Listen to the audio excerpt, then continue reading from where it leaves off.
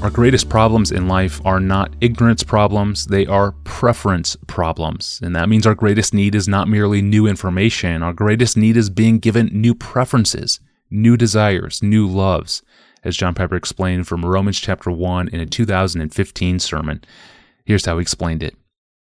Having set up why we're existing, namely we exist to know and experience and enjoy and reflect the value, the glory, the beauty of God back to Him, He now makes the connection with sex.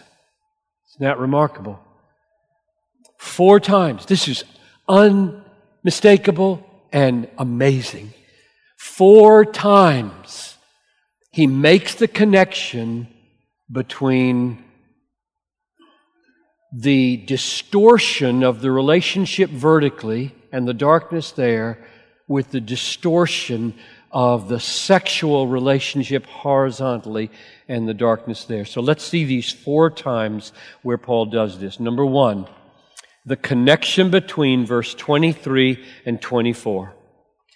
They exchanged the glory of the immortal God for images. Verse 24, therefore, that's a very important word, therefore God gave them up to the lusts of their hearts, to impurity, to the dishonoring of their bodies among themselves. So the exchange vertically, verse 23, they exchange the glory of God, results in God handing them over to horizontal, dishonorable passions of the body in lust.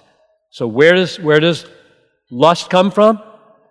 Where does the brokenness of our God-given, beautiful sexual reality come from? Where does that brokenness come from? It comes from the brokenness of exchange.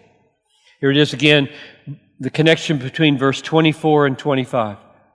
God gave them up to the lusts of their hearts, to impurity, to the dishonoring of their bodies among themselves. And here comes the other important word besides therefore.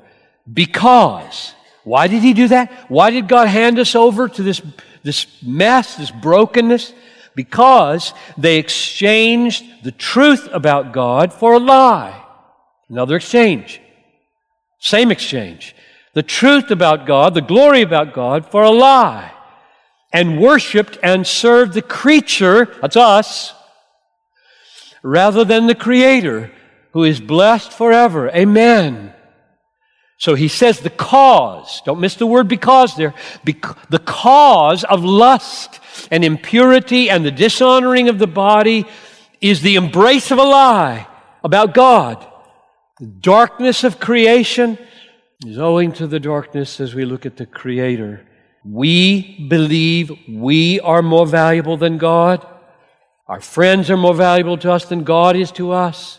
And sexual pleasure is more valuable to God than God to us.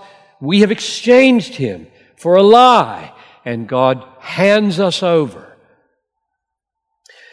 Number 3, the connection between verses 25 and 26. They exchanged the truth about God for a lie, verse 26, for this reason. You see it?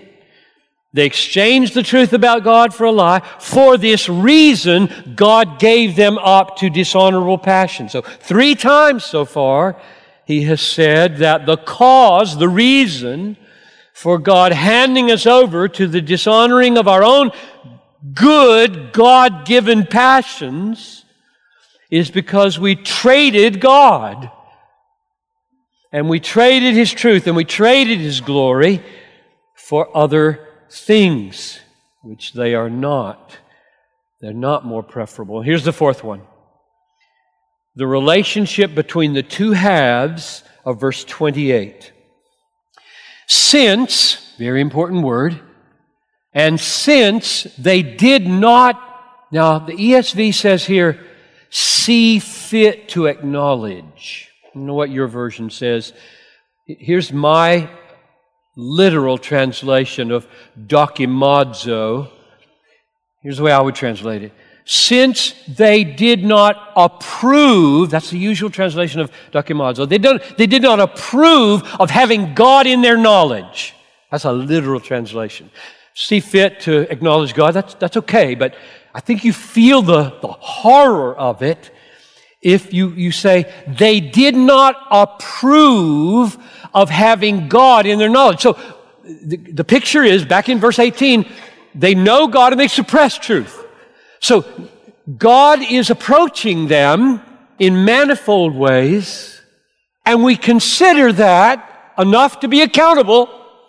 We know, and we disapprove. I don't want you in here. I don't want you in my head. I don't want you in my heart. I disapprove of having you in my knowledge. This is where atheism comes from. It's where skepticism comes from. It's not at first an ignorance problem. Nobody's main problem is an ignorance problem. Everybody's main problem is a preference problem. I don't want you in my head.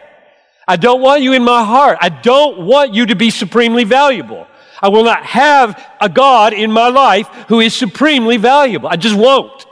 That's the meaning of the first half of verse 28. Since they did not see fit to acknowledge or did not approve, I don't approve of having God in my knowledge, therefore God gave them up to a debased mind to do what ought not to be done. So 4 times, it just could not be clearer, repetitively clearer, that the root issue of our horizontal distortions, homosexual and heterosexual, are rooted in, the root of it is this exchange. I don't want you in here. And if he's not in here, everything is going wrong in the world. That is so good. And then, of course, explained Piper, there's a positive side here too in covenant marriage. You can hear the whole message in a series titled Living in the Light with Money, Sex, and Power, a 4-part series, 3 messages and 1 Q&A. And this clip was taken from the second message, and they're all on the site, desiringgod.org. Those messages became the new book, Living in the Light, Money, Sex, and Power, a nice little hardcover available now on Amazon and downloadable free of charge at desiringgod.org/books.